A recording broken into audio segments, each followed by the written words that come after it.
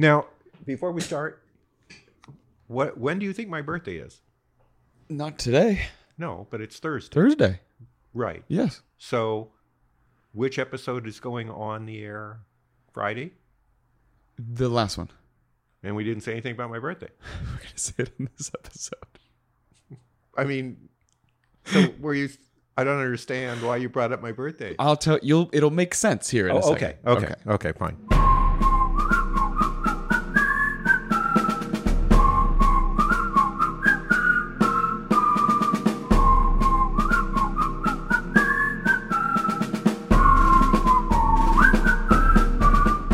Welcome to History Rated R. My name is the accused, Will Sterling, being accused of not planning the birthday episode for Craig appropriately. To be fair, we discussed the order of being Robespierre and then Shakespeare this episode. That's how we're going to record it. So I said, great. But Martini Time is always episode 2 when we do the 2. Right. And your gift and part of the celebration has to do with Martini Time. Oh, okay. So that's why I waited. Okay. But see now, because and the people can know, this episode we recorded second, but we'll release it first. Okay. Thursday, the day before this, you hear this episode will have been Dr. Craig Smith's 18th birthday. Yes. Cheers, young man. And the following day, cheers to you. Let's Happy take a birthday. sip. Thank you. And I have given you on your birthday, I never let anyone else drink in that glass. That is Grandma Olga's glass. Oh, wow. You get your birthday martini and Grandma Olga's glass. Thank you. And how is this gin? This is good. I like it. Strong. This is a gift for you. Okay. It's a little self-serving because I'm using it to make our martinis, but you take it home with you. Oh, okay. It is. Well, you can put it on the shelf for me when I come back. And you put it on your shelf. Okay. And then you make a martini when I come down. Okay. This is from the Great Lakes Distillery in Milwaukee, Wisconsin. I'll be damned. So we went on a distillery tour. And it's called Rayhorst Gin. The guy who I like it. Who started the distillery is named Guy Rayhorst. And yeah, it's very good. They make a lot of good spirits there. We tried a lot of things. Our tour guide was fucking hammered. He was drunk before the tour, and we were all tasting liquor. Woo. Yeah, it was a good time. He wasn't a bad guy. He was just real drunk. Dangerous. Yeah, but he was a bar manager, so he was kind of like, I can just do whatever I want. Well, so it is your birthday. Happy birthday, Craig. Right. And today is a holiday. Which day? Today. October 10th, when we're actually recording this? Yeah. This is a holiday. It's, for some of us, Columbus Day. And for others of us, Peoples Day. It's Indigenous Peoples Day. Yes.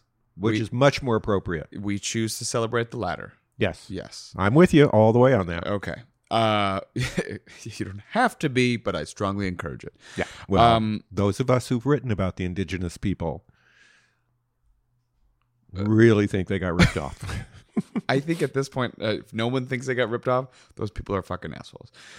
Well, happy birthday. How do you feel? You have big plans? I know your plans. I've got plans all week. It's my birthday week. Yes. When this airs, I will be on the road to Palm Springs to celebrate with a former student of mine and his husband in Palm Springs for the weekend. So it's a week of stuff.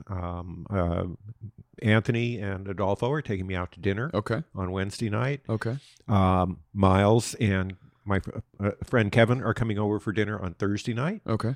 And then Friday night I go to Palm Springs. Well, I'm glad we got to make your celebration of your birthday with me also involve working. This is the first one. You have to work. This is the first day of celebrating me getting even older. Even younger. Does this feel like work, or is this a fun way to celebrate your birthday? This energizes me. Okay, great. Okay. So, okay. And this one we're doing with no notes, and we're going to have a lot of fun. Oh boy. We've been doing some tight short episodes, which I don't mind. I love a tight episode. Love a tight episode. Don't touch it. I'll tell you what not to touch. This one's probably gonna be longer because now we're drinking and it's Shakespeare, and we can just kind of talk about that ad infinitum. I have a very brief history of ale. Oh, okay. Did you know that was Shakespeare's favorite drink? Yes. Most people feel like ale houses. They had ale houses. Right. Most people feel like, it's old history time. Wine must have been the drink. No. At this point, wine was 12 times more expensive than ale. So the poor, starving artist did not they didn't really drink that much wine. Yeah. Beer's great also, so good for them. Everyone during this time, including the Queen, drank ale, and it was also commonplace for everyone to essentially have a mini brewery in their home, which is awesome. Oh, everyone just brewed ale in their house. Well, got the barley, got the hops. Oh, what a great idea. Shakespeare's father was actually an official ale taster in Stratford. I'll be Where's Stratford? On the Avon River. Where's the Avon River? Is that the makeup line? Northwest of London. Oh, okay. Not far from London. Named after the makeup lady. That's a great job, ale taster. Charlie's got his bone here. It wouldn't be Charlie without his bone. What's hilarious is that there's this compulsion he has to, when he knows that we're recording, he does it to bring the bone. Casey's in the other room. He could do other things. Mm-hmm. He could also lay here and not chew the bone. Right. But when we're recording, he insists on chewing the bone. He couldn't chew it in the last one we recorded because he didn't have the bone. He was trapped in the room. And now, okay, Charles, this is how he's letting you know he's saying happy birthday. Okay. By chewing his bone during the episode. Okay. Ale was actually an important source of nutrition during medieval times because along with pottage and bread, it was the third most regular way to consume grain. It's crazy. Yeah, and it has a lot of calories. A lot of calories, sometimes safer than water because of the alcohol. Yeah. Ale is a type of beer brewed using warm fermentation method, resulting in sweet, full-bodied, and fruity taste. Historically, the term referred to a drink brewed without hops. So the classic recipe used no hops to make it bitter. Now we use hops. Records from the Middle Ages show that ale was consumed in huge quantities. In 1272, a husband and wife who retired at Selby Abbey were given 2 gallons of ale per day, with loaves of white bread and 1 loaf of brown bread. Wow. Wow. One for you, one for me. Gallon of ale. Monks at Westminster Abbey consumed 1 gallon of ale each day. Well, that's why they were such fatties. Oh, Craig. They were rotund. Be nice. In 1299, Henry de Lacy's household purchased an average of 85 gallons of ale daily. And in 1385 through 1386, Framlingham Castle consumed 78 gallons per day. My God. People loved their ale. Brewing ale in the Middle Ages was a local industry primarily pursued by women. Brewsters, or alewives, as some people might have heard the term, would brew in the home for both domestic consumption and small-scale commercial sale. Brewsters provided a substantial supplemental income for families. However, only in select few cases, as was the case for widows, was brewing considered the primary income of the household. I think they should be called brewists. Brewists. Brewisses. You were a brewis. It's like a barista. You know. Mixologist. Brewista. Brewista. Brewista.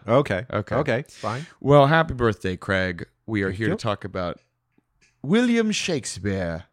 Yes. None other than the great, not poet. What is it? Playwright. He was a poet, too. He was a poet. All the things. Oh, God. Coming up next on Will Does All the Accents. So, just to put Shakespeare in context, yes, most of his life, Queen Elizabeth I is the queen. So, this is important to realize because she reestablishes the Anglican Church. Okay. After her older sister Mary, yes, her older half sister Mary, tried to bring the Catholic Church back. Then her brother came in, and he didn't live to be old enough to be king on his own. Yeah. It was a regency, and so in comes Elizabeth, and she's going to reign for a long time and bring the church back. So number 1, Shakespeare, who's Catholic, has to go in the closet. Number 2, wait, he has been closeted Catholic. He was a closeted Catholic. I see. Yes, okay. Like Edmund Burke that we saw much later in history. The other thing is Elizabeth is of the Tudor line. Okay, not a Forder. So you've got Henry VII, Henry VIII, Mary, Henry Edward, VIII, and now you have Elizabeth, who will be the last of the Tudor line. But the importance to Shakespeare is if he writes his plays about history, yes, which he does, yes, you know, you've got all of those historic plays that Shakespeare wrote, they have to take the Tudor side in things. Oh, so in order to be like so allowed. You go back in history, yeah, and you get to like Richard III. Yeah. He's portrayed as evil because he's defeated in battle by the first tutor, who becomes Henry VII. I see. So that's why Richard III is portrayed as such an awful villain. As a villain. One of the biggest villains in history. Right. I mean, that's every actor's dream role. Played by, most famously. In the movie version, Al Pacino. He did one. Laurence Olivier does the best one. Olivier is at the peak of his powers when he does that. As Olivier gets older, he starts overacting in films. That and also just phoning it in. You know what I mean? Some things he phones it in other things he just goes over the top. Well, he got to just show up and like do whatever he wanted to do because he knew that his name was synonymous with like, oh, it's prestigious. That's right. Yeah. That's right. Yeah. And so he wins the Academy Award for Hamlet. So I thought we'd start with Hamlet. Okay. And then we'll move to another one that I want to do. When I was in high school,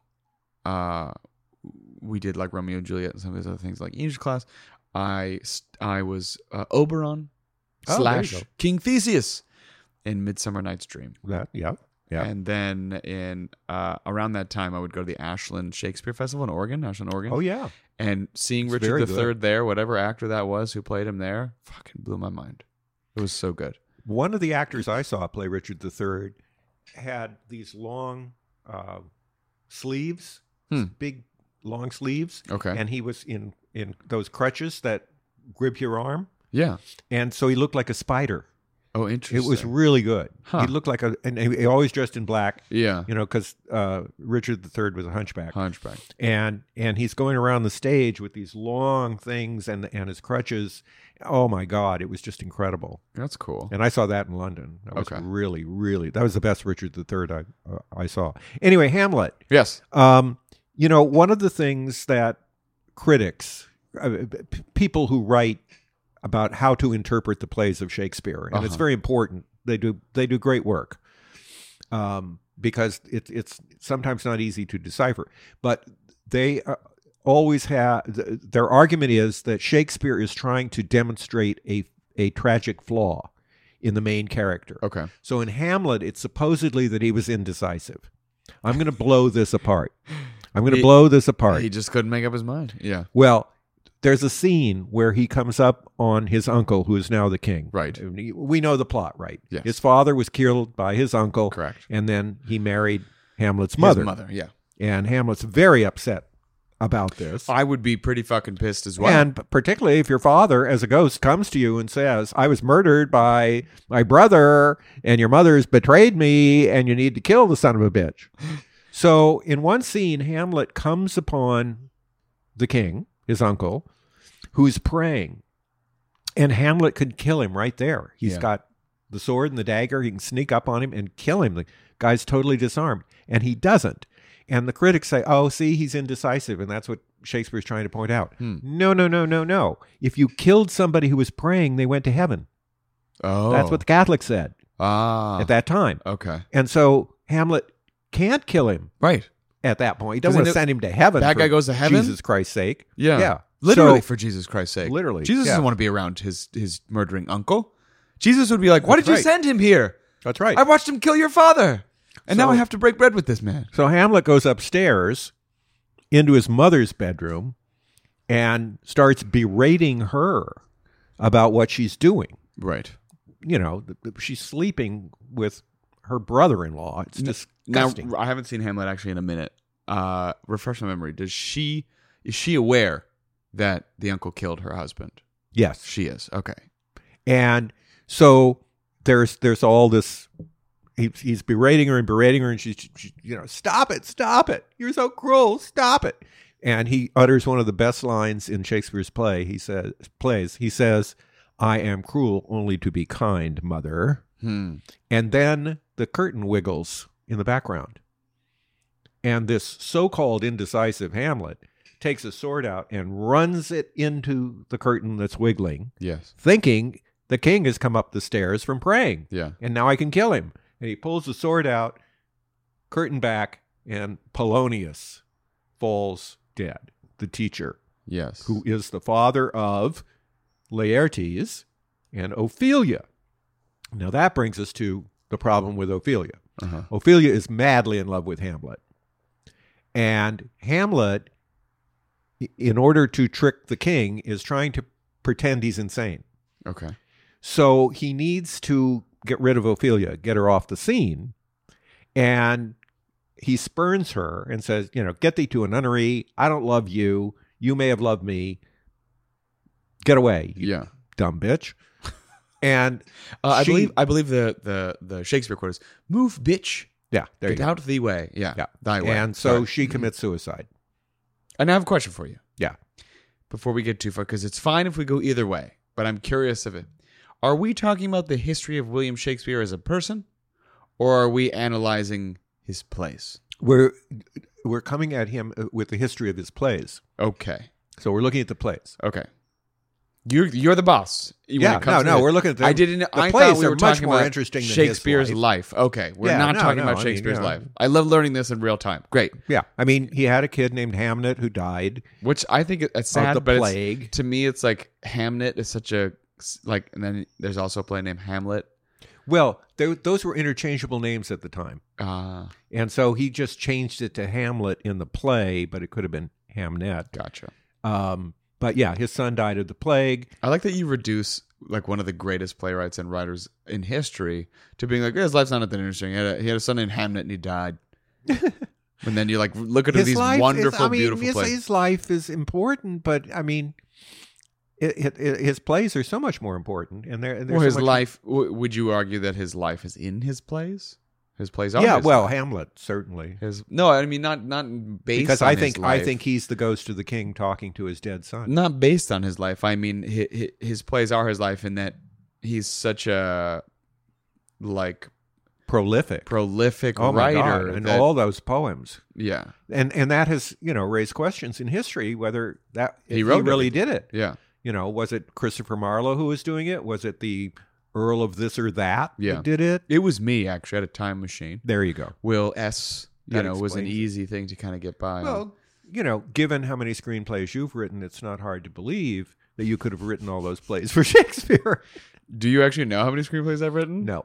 It's fucking way too many. Okay. And none of them have been made. It's a great feeling. Well, there we have something in common. Yeah. I've written 10. Yeah, I've written probably close to 20. Yeah, I have one under review at a big place, but I've been there before, and it gets to the executive offices, and then they make stupid decisions. So Shakespeare said, I was at the executive offices trying to get my plays produced, and nobody wanted them. Okay. I've gotten sidetracked. So Hamlet, the other thing about Hamlet is it's incredibly violent. Yeah, and it's used as a defense by the gaming companies before the Supreme Court, arguing that they should not be censored, that states can't censor video games with graphic violence because there are 7 people dead at the end of Hamlet, and they're killed and they're poisoned. And wait, video game companies really used Shakespeare as a as a defense. The Shakespeare defense? Yes. The Hamlet defense. Yeah. I mean, I'm kind of on the side of video. Like, I played a lot of violent video games growing up, and I have never had any desire to murder people. They can be cathartic. It's an outlet. It's just whether or not it's if that's something in addition to somebody who's already unwell and unstable, and they have access to dangerous weapons, usually from their irresponsible dumb fuck parents. Yeah. Then you're a recipe for disaster. Somebody like me playing Grand Theft Auto 3 was They keep getting more and more realistic. Some of the games now you can put on a vest and feel the bullets hit you. Really? Yes. I don't want to do that. No, that's too. I'm too old for that. It's terrible. So anyway, that's the thing, with Hamlet. I don't agree with the critics that say he was an indecisive character. Okay. I think he was a Catholic and he couldn't kill when he needed to and things like that. There's also one of my fun assignments in class when I teach Shakespeare is using Shakespeare's play and the lines from the play prove to me that Hamlet is bisexual. Okay. And you can. There's a lot of evidence that Shakespeare was not straight. No. Hamlet. I'm aware, but as a writer, influencing the voice of the characters, Shakespeare is somebody who's... Well, I don't know about... I'm not arguing about Shakespeare. I'm arguing, did Shakespeare intend Hamlet to be a bisexual character? And I would argue, yes. Yeah. because I think the evidence points to Shakespeare And also of being a all queer the versions of Hamlet, it's the Mel Gibson version that portrays Hamlet as bisexual. He's having a conversation with Rosencrantz and Guildenstern. Yeah, who are both dead, by the way. Who are both dead. Yeah. Who are commissioned to kill him by the king. And he kills them instead. But he's having a conversation with them, and he talks about the pleasure of a man and the pleasure of a woman, and it doesn't make any difference. See, I don't think a writer writes that. I mean, that's not true. Maybe. That's not true. I write for a lot of characters. I am not. But I don't know. There's a lot of evidence to say that old Bill Shakespeare was well, queer. The rejection of Ophelia also plays into that. Well, the rejection of your own identity would play into that kind of violence. Yeah. Okay. I'm just saying. Yeah. It's all okay, there. so now we're going to move on to Romeo and Juliet, which is a lot of fun. Yes. Specifically the Baz Luhrmann one, right? That's the one we're going to talk about. Well, we're going to talk about the first one and the Baz Luhrmann the original, one. Yes. No, there are a lot of good versions of Romeo and Juliet. But there is a contradiction in Romeo and Juliet. Number one, the play opens and it's about, quote, star-crossed lovers, unquote. Right. So that means they're fated to die. Right. But this is contradictory. Wait, does that mean they're fated to die or fated to fall in love? Star-crossed is negative. Oh. Yeah. I always thought that was a beautiful thing. Yeah, no. Beautiful tragedy. No. It means that we've got a tragedy here. And it's called The Tragedy of Romeo and Juliet in the full name. Right. So why is it a tragedy? It's a tragedy because they commit suicide and go to hell. Catholic. Okay? Yes. Now let's back off. You better back off, Greg. My favorite character in Romeo and Juliet is Mercutio.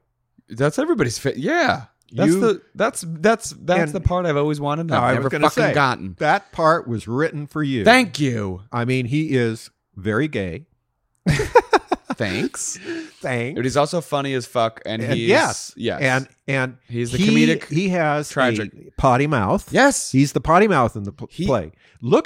Just go through and read what he has. Some of the most eloquent speeches and some of the dirtiest speeches. He is the best character in that whole play. He talks about a popperin pair, and then it's the way he says it is pop her in pair. Ooh, oh, he's dirty. And who likes him? Ooh, that Mercutio, the nurse. Juliet's nurse laughs at all of Mercutio's jokes, and that Mercutio's so funny. Yeah, but she's dirty too. I bet she. So they're the nurse and Mercutio are parallel characters, right, that balance one another in this play, which is brilliantly written. Well, that's wonderful. That's like you need that in any kind of writing. Like you can't have characters that exist without balance. Yeah, especially when you have a character who's a big character. The big character needs to be like Romeo and Juliet. Technically, I guess balance each other, but when you have that kind of, that's why you always do. You see that in old movies too, right? You have like the crazy kooky cook, and also the lady cook who balances him out, or the other the stern, whatever. Yeah. Oh yeah, exactly. Now in this play, the tragic flaw is impatience, and it's true. The critics are right. You agree? Okay.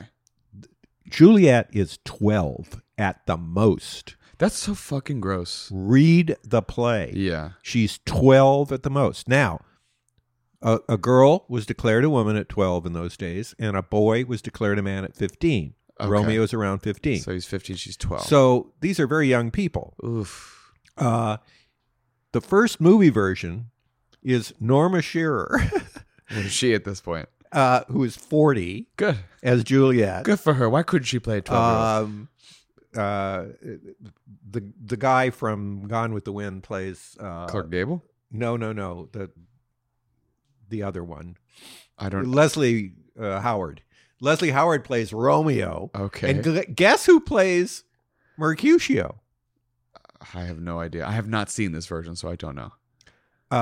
The Profile.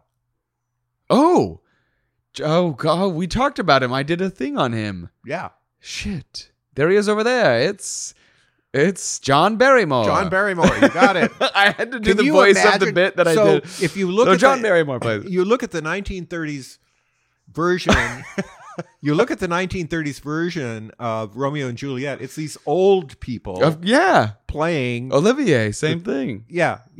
Now, so that's why the Baz Luhrmann thing. I mean, they're pretty young. Old. They're pretty young though. Well, that's like Leo, like right after point. Titanic. Claire Danes is wonderful. They look like a wonderful babies version compared. I mean, now, especially like when you see that movie again, you're like, God, they look like fucking babies. But for me, the best one was Olivia Hussey and Leonard Whiting in the version that was done high style in the 60s. Okay, I think late 60s. Or 70s, it's just fantastic. Mm-hmm. And of all of them, that one's my favorite because it's done in the time of Italian Renaissance, and it's beautifully acted and and awfully good. But to get back to Mercutio, so Mercutio obviously is desperately in love with Romeo. Correct. And here's Will Shakespeare again. Yeah. There's always queer characters. Oh, yeah. I don't think you do that without being a queer writer yourself. Oh, yeah. And Malvolio and Twelfth Night. Exactly. Clearly. But anyway, so at one point, Mercutio gives the Queen Mab speech, which is one of the best moments in Romeo and Juliet. He talks about Queen Mab comes to you and brings you your dreams. Right. And she's in a chariot, and the spokes are made of spider legs. And it's just this beautiful speech. And Romeo goes up to Mercutio and takes his head in his hands and says, Mercutio, you speak nothing. Implying, you're crazy, man. Cool it. Hey, like West Side Story. Cool it. Yeah. And West Side Story is... Yeah. And West Side Story is Romeo and Juliet. Correct. I mean, you talk about a play that's had incredible influence in the world. Well, also when you look at it, it's like there's so many things that you can see people it's just ripped off, right? Yeah. You have West Side Story is iconic and good, and it's good mostly for the music. The story is like it's fine, because it's Romeo and Juliet. So you're like, I know how this is gonna go, but it's always Charlie's on his back giving you his belly. He's like, look at me, Craig. It's always funny when people are like, oh, what a great story. I'm like, yeah. Yes, this is right. Go, please also love. When people are like, I don't like Shakespeare, I'm like, I fucking guarantee you like Shakespeare. Because you've seen 100 things ripped off of Shakespeare that you love that you don't know are ripped off of Shakespeare. That's right. Yeah. That's right. But now back to the critics and the tragic flaw of impatience. They're right about it in this movie. Okay. If they wait to get married, that would be better. Yeah. If Romeo just stays in Mantua another day, he gets the note that Juliet has taken a potion from Friar Lawrence, who's trying to save them. Yeah. But he doesn't, and so he misses the note. If he waits for her to wake up in the tomb, then they live happily ever after. But he doesn't, and he kills himself.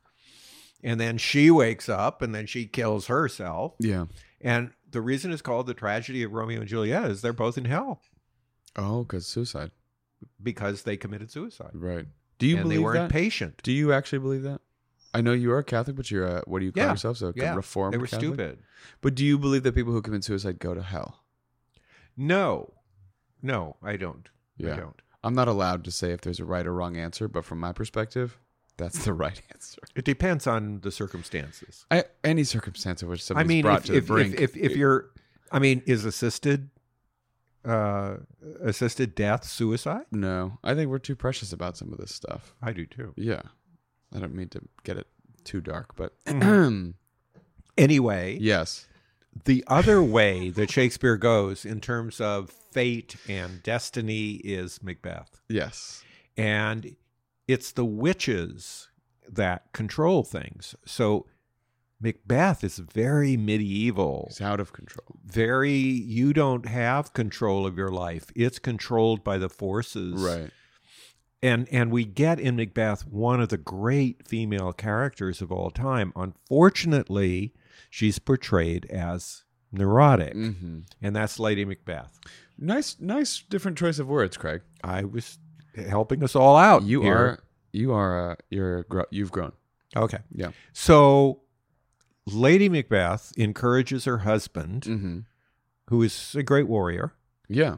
Played by Denzel Washington. and Orson Welles. Many others. I actually haven't seen the Denzel version, but I want to. It's very austere. Okay. Black and white. Yeah. Nothing on the sets. That's nice. It's good. Yeah. It's good. And Frances McDermott is fabulous. Yes, she's the McDormand. As Lady Macbeth. Yeah. But, you have the opening with the witches. Mm-hmm. In the new version, it's one person playing all the witches, which is really with a contorted body. It's kind of strange. I read an interview with that actress. Yeah, it's amazing. She's like, I can do all this shit. And I was talking to Joel Coen. Is it the Coen brothers or just one of the Coen brothers? No, it's both of them. It's both of them. One of them is married to Frances McDermott. Yeah, exactly. McDormand. Yes. She's dormant? You keep saying her name wrong. And she's asleep? She's Frances McDormand. Yeah. She's like, I can do all these contortionate things. And they were like, ooh. Oh, yeah. Okay. It's weird to watch it. Yeah. She's double jointed. Yes, exactly. Yeah. So the witches, open the thing and they say, Charlie, when they come to Macbeth, they say, you're going to become the Caldor, which is the ruler of the Thane and, all this Scottish stuff.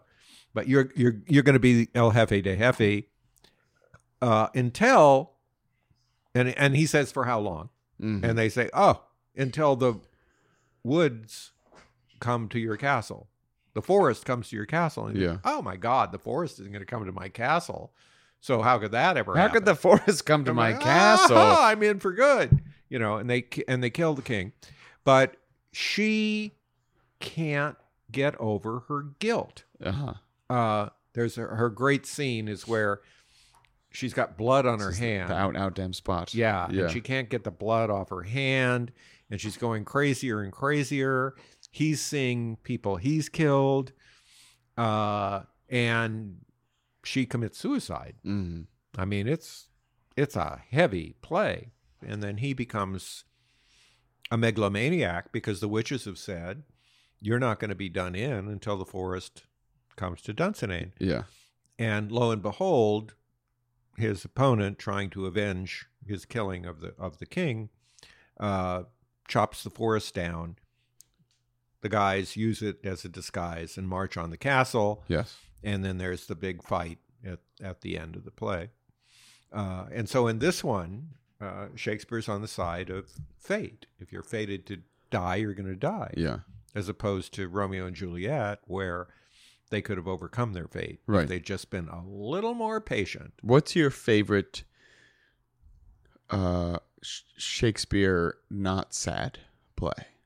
Not sad. Oh. Comedy, I guess, is what you would call that. I think yours, Midsummer Night's Dream. Midsummer is... That's always going to be my favorite Shakespeare. The movie version is fabulous. Even the new one, the one with Christian Bale? I haven't seen that. Oh, it's so good. Oh, no, I haven't seen that. I'm thinking of the one Max Reinhardt. I read your script. I remember you wrote... Yeah. Wrote a script about it. Yeah. Max Reinhardt was, came here, made that movie. He had done wonderful plays. It's the only movie he ever made. Yeah. And it's fantastic. Mickey Rooney. I was going to say Mickey Rooney is Puck. Is just wonderful as Puck. His little laugh is just crazy. You got to see this movie. I mean, you get it. It's like 1935. Reinhardt went back to Germany, and then things got horrible, and then he came back to the United States. In your opinion, what's the best movie version ever made of a Shakespeare play? To be totally honest with you, I don't know if I've seen enough to be able to. I've seen some.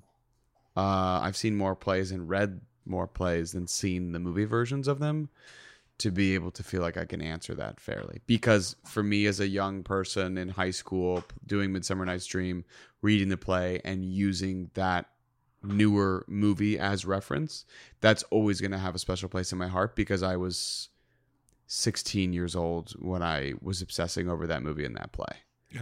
So both that play and that movie are always going to be like, I don't know if it's the best, but it just has a special place in my heart. Yeah. What about yours?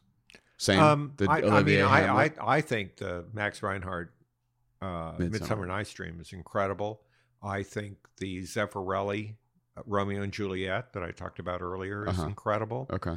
I think the Olivier Hamlet is incredible because he was at that point following directors instead of overwhelming them. A lot of good stuff. There was it wasn't a movie, but it was a filmed version of the play and filmed kind of cinematically. And then you can buy it on DVD or stream it or buy it or whatever on streaming. Because I'm a big Doctor Who fan, David Tennant, the actor. You know David Tennant. Yes, I saw him last night on television. You did? Yes. What was he doing? He was on one of those talk shows. What's he promoting? I forget. Oh, I love him. He did Hamlet with... he'd be good. He did Hamlet with Patrick Stewart. Oh, my God. That's good. And Patrick Stewart was the uncle. Correct. Yeah. Yeah. Yeah, he'd be good. Yeah. The movie version with... Mel Gibson.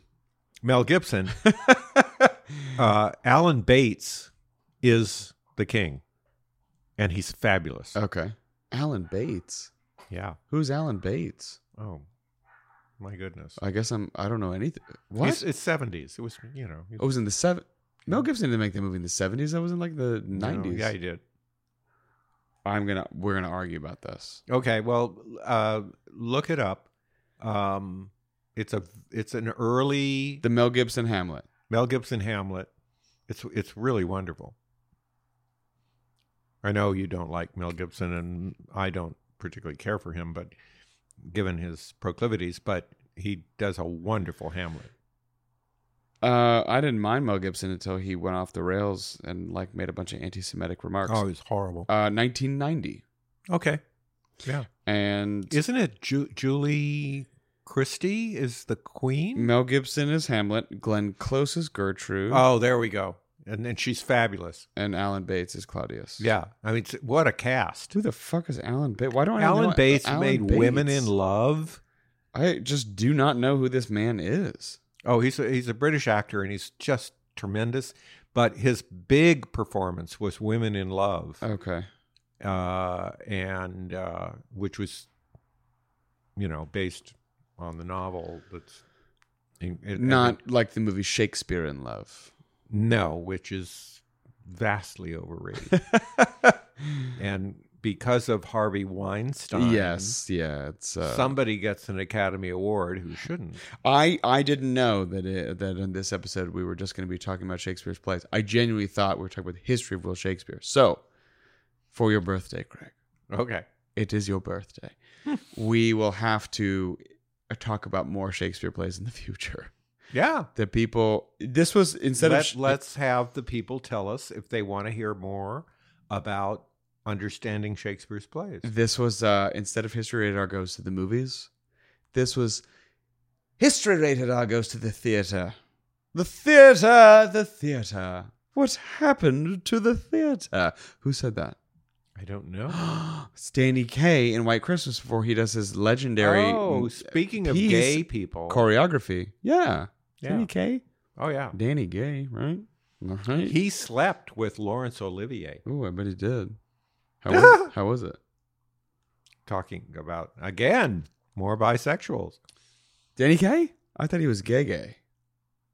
Who? Danny Kaye. Oh, yeah. I was talking about Olivier. Olivier is bisexual. Yeah. Okay. Oh gosh. We're not doing a third segment. No. I feel like for both of us, you're a little boozy today. Little buzz. Little buzz. For the listeners at hand, Craig and I got into a long discussion about something that I've removed from the podcast. We have gone off the rails too much. I have to cook dinner. Jesus Christ. Okay, get there. I have to make food. Okay. No third segment. If you want to hear more about Shakespeare, let us know.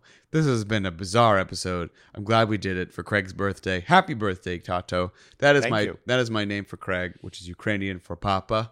And my name for you is Kimosabi. Thank you, Tonto.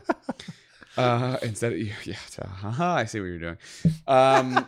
It took me a second. I am Will Sterling on martini time. Ray Horse Gin from the Great Lakes Distillery, very strong, powerful spirit. Will Sterling _ Instagram and Twitter. Craig at the _Retor. Right, that's you. historyradar@gmail.com if you want to write us a letter. Pen pal, be our pen pal. History Radar at History Radar on Instagram. Leave us a rating and review. We're drunk. We're kind of fucked up right now. Are you feeling it? I'm feeling it. Exactly. Where's this going to end the episode? Will got me a very potent gin. It's for only my birthday. like 45% alcohol. It's only an extra proof. No. That's 90.